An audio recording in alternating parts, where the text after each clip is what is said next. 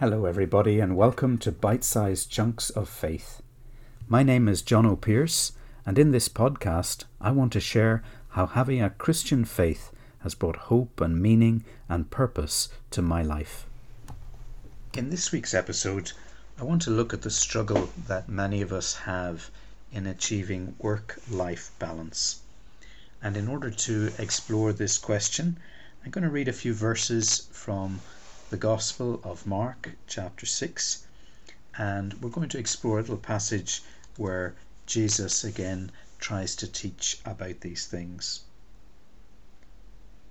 The apostles gathered around Jesus and reported to him all they had done and taught. Then, because so many people were coming and going that they did not even have a chance to eat, he said to them, "Come with me by yourselves to a quiet place and get some rest." So they went away by themselves in a boat to a solitary place. But many who saw them leaving recognized them and ran on foot from all the towns and got there ahead of them. When Jesus landed and saw a large crowd, he had compassion on them, because they were like sheep without a shepherd. So he began teaching them many things. When they had crossed over, they landed at Gennesaret and anchored there. As soon as they got out of the boat, people recognized Jesus. They ran throughout that whole region and carried the sick on mats to wherever they heard he was. And wherever he went, into villages, towns, or countryside, they placed the sick in the marketplaces. They begged him to let them touch even the edge of his cloak, and all who touched him were healed. I don't know about you, but sometimes whenever I hear the Bible readings for a particular Sunday, you can feel as if they were almost somehow meant for you. And at times, those readings maybe bring great encouragement and comfort when we're working through difficult things in our lives.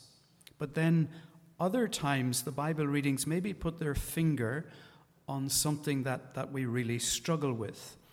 And if I'm being honest, I'd rather ignore it altogether. But there it is sometimes right in front of you, and you're reading it or you're hearing it, and then you feel that it's important to try and really do something about this. And today, in our gospel reading, Jesus puts his finger on something that I really wrestle with, and I suspect that I'm probably not alone. That issue of busyness and overstretching ourselves, thinking we can do more perhaps in an hour than we really can, and then we run late for the next thing, and on it goes. But I want to take an honest look at this morning and to see if I, myself, and hopefully everybody else too, can take to heart one of the most beautiful invitations that we find in the Scriptures. And maybe we'll all together be able to find something in this powerful section from Mark's Gospel that we can take away with us for the week ahead. There are a lot of people who I speak to who tell me that their life is very busy. And it can sometimes be almost like a badge of honor that we wear when we talk about the hours that we work or the things that we achieve in a week. And I remember some time ago coming out of the Ulster Hospital, and I saw this very striking billboard as I ran to the car. And it was a billboard that was sponsored by the Chest, Heart and Stroke Association. And it had a man looking at a photograph of his late wife and saying aloud, "If only she hadn't been so busy." But what are the signs in our lives that we are too busy? Our gospel reading today suggests one or two, and I'm going to make one or two myself and see if they resonate with you this morning. Verse 31 of that gospel reading from Mark chapter 6 tells us that because so many people were coming and going, they did not have a chance to eat.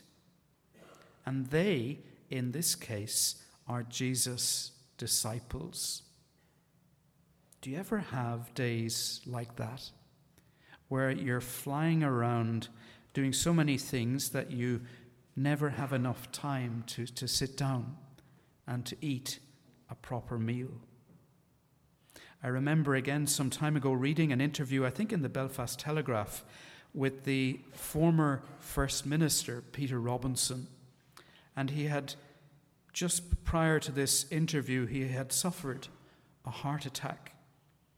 And in the interview, he spoke about his lifestyle and how very often at that stage he was working very late at night. He was making transatlantic phone calls. He was in all sorts of negotiations about different agreements. And when he was working these very strange and unusual hours, he would send his staff out to get a takeaway late at night, and he would munch on his takeaway as he worked at his desk. If we don't have time to sit and to eat properly, maybe we are too busy. Here's another one that I notice in my own life where I get so immersed in what I'm doing that I don't give proper time and attention to the people closest to me. And so, for example, when I have another meeting and I don't get home on time for Lucy's 8:30 feed, which I like to do for maybe a few times in a row, that's not good. Or when Connor asks me to join him for a game of something and I tell him that I've got to go and work on the computer, I've got to go to a meeting, and that's always my reply. That's not a good thing. It's not a good message to those who we love most when we seem to have time for everyone else, but not for them. And that's one that I need to be constantly aware of, just as I think we all do. So it is really important to be able to say no, or to take control of our diaries and frame things in more manageable structures, whether that involves delegation, asking people to wait, or whatever. But as Jesus recognized the busyness in his disciples' lives, let's listen to his gracious invitation. This is what he said to them. He said, "Come away with me by yourselves to a quiet place and get some rest." Come away with me by yourselves to a quiet place and get some rest.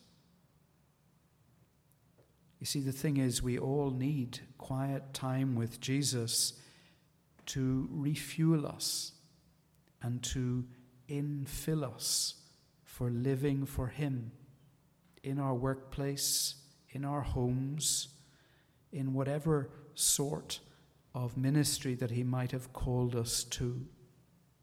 And if we don't make that time with him every day, in reality our busyness can just be a smokescreen for other issues in our lives. So I want to encourage you, just as I try to encourage myself, to safeguard that time with God every day. And he will honor it, he will bless you, and he will equip you for all the different demands of your life.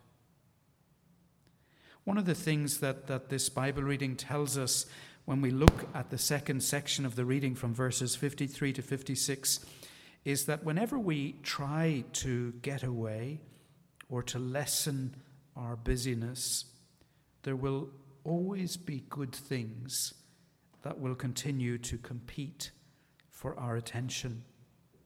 And in this case, where Jesus was talking to his disciples, it was those who brought the sick to Jesus. And very often, it's interesting that it is the poor, the sick, the vulnerable, who are able to recognize most immediately their need of his help. They don't have to try and mask their challenges in the way that some of us do. And there is such an openness and a receptivity to his power and teaching that they just need to touch the hem of his cloak and they're healed. So I wonder, how can we in our own lives be more honest with Jesus and really ask genuinely for his help with this issue of overstretching ourselves in our lives?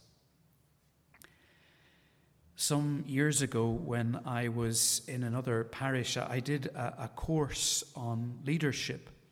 And when I was doing that course, at the time I remember I had what was called a peer cell or an accountability group that used to ask me very important questions.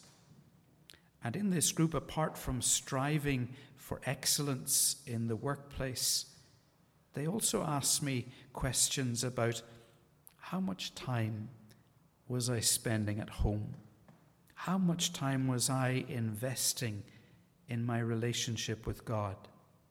How many things in terms of the daily tasks that I had was I able to offload and delegate to those who could actually do them better, more successfully, more efficiently than I could because of their particular gifts?